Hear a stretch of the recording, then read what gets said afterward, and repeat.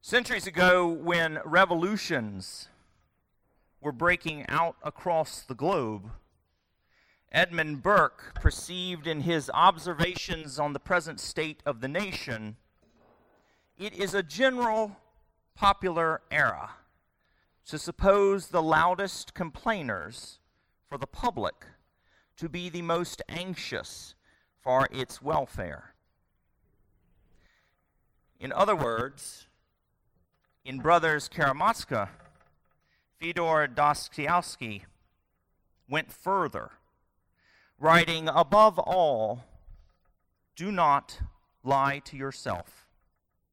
The man who lies to himself, listens to his own lie, comes to a point that he cannot distinguish the truth within him or around him, and so loses all respect for himself and for others.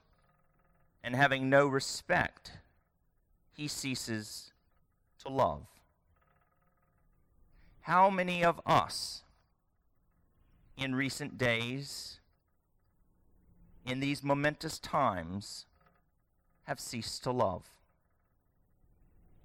As people of the resurrection, these words should pull us up short.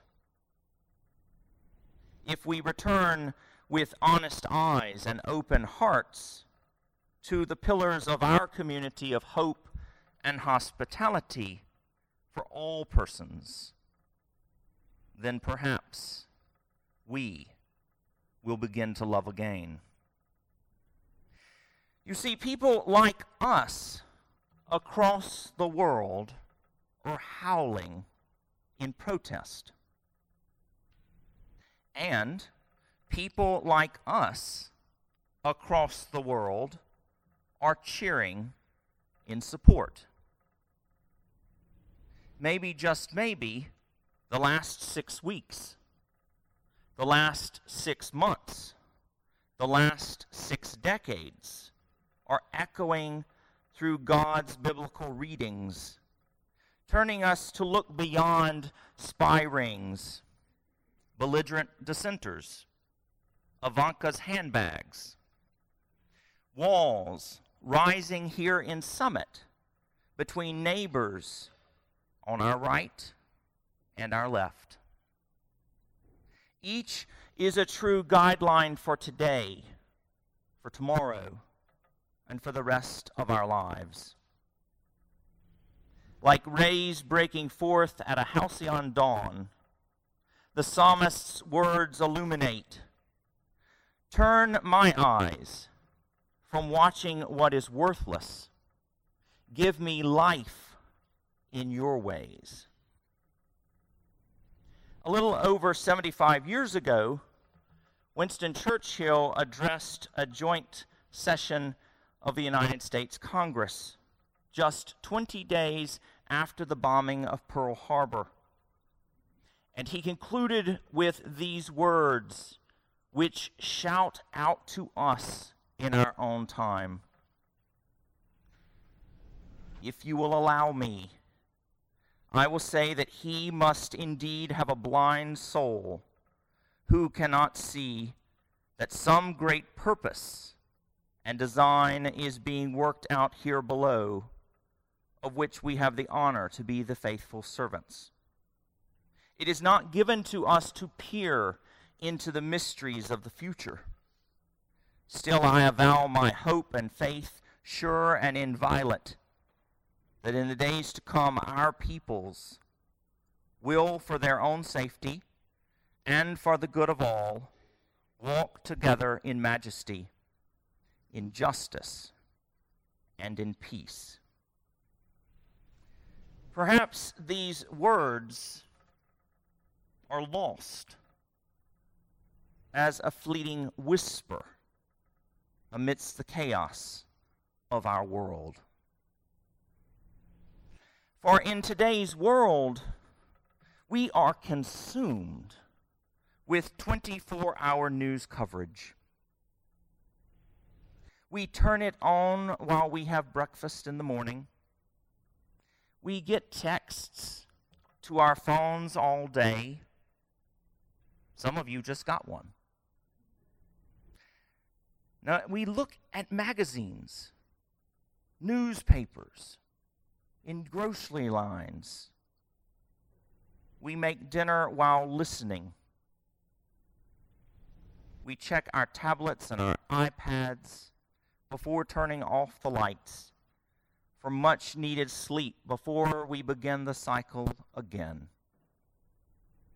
While it is important to stay current on news and to distinguish between fake and truth on both sides, should we not heed the psalmist's announcement and listen for God's directions in our lives?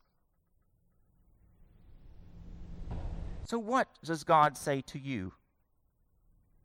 Over the noise, the unease being projected to us from all sides, can you even begin to hear him? What would it be like to be Moses, hearing God's call to speak to and for the people, relaying God's message? Well, let me pause there. How many of you actually listened to the readings this morning? Did you zone out to think about your schedule for the rest of the day? Where you must take your children, your grandchildren this week? What business deal is pending? Did you truly listen and hear God's words, God's call to you, to me, to your neighbor? Turn my eyes from watching what is worthless. Give me life in your ways. In other words, help me turn off everything to find where you are calling me. Now that's complicated. That's unrealistic. It's actually unheard of. There's not a way really to do it. We're just too busy. Yet these readings do help us to find that time with God and for God. These words give us direction for life. And in the final sentence of our gospel, Jesus directs us, be perfect. Therefore, as your heavenly Father is perfect. Now that is daunting. Perfection is something we humans cannot seem to attain. We are created in God's image, but not his exactness. So how may we become perfect? We don't. We can't. But what we can do is open ourselves to God's love, to God's guidance, to God's hope. We must accept that we are each God's temple, filled with holiness and light. We may resist being sucked into the worldly expectations of self-indulgence, greed, anger, bitterness. For these have no place in God's kingdom. To be perfect means to work towards what is right, to share what we have, to offer ourselves as vehicles of Jesus' goodwill to the earth, to the world, to those neighbors that we're building walls against on our left and on our right. And this means working together, sharing together, listening to one another. It will be hard, and it requires each and every one of us to take time out of our rushing about. It requires stepping outside our comfort zone. It requires actually listening with no agenda for personal fulfillment. To do that work, God expects us to love one another. We acknowledge only through love can barriers of discrimination be broken. Only through love can poor be fed and sheltered. Only through love can hope survive. But how in the world do we actually find the time, much less the ability, to work towards the goal of hope and love for all people? Well, first, we are called to remain vigilant in the knowledge that all people have the same rights. All people have been created in God's image, but not his exactness. You see, we learn to respect people of different faiths, different cultures, different colors, beliefs, and yes, different parties. For opening the lines of communication, opening with willingness to listen, allows each of us to grow to love. And of course, through this growth, we find the right path together. The psalmist tells us, "Make me go in the path of your commandments, for that is my desire." Therefore, to walk in the path that leads us to God's holy love, to obtain his guidance, we must aspire to walk together with others. This path will split, and we will need to listen to follow the correct way. When the noise gets loud, when the divisions are great, when we hear only one side, it is easy to take a wrong turn.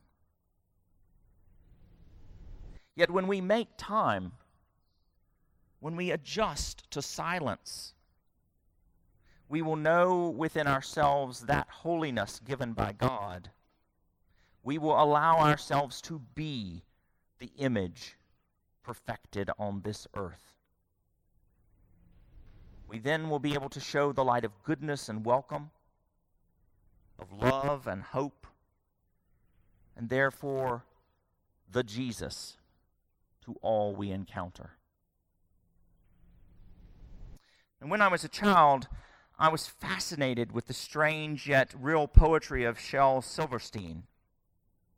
And in his book, Where the Sidewalk Ends, read to your children, your grandchildren, your godchildren, probably read to you, there is one of his poems called Invitation. If you are a dreamer, come in. If you are a dreamer, a wisher, a liar, a hoper, a prayer, a magic bean buyer, if you're a pretender, come sit by my fire. For we have some flax golden tails to spin. Come in. Come in. This is much like God's invitation to you, to me, to our neighbors. No matter where you are, no matter who you are, God invites each of us to sit with him. He invites any color, any faith, any nationality, any language, any person to come in. For when we come to him, we are willing to listen to all, to work for hope, to find compassion, to love. We then become that greater temple with Jesus as our foundation stone, and our strength from the Almighty, created in his image with goodness at its heart, shines forth for the world. For God gives us life in his ways, not ours. His ways, not ours. Amen.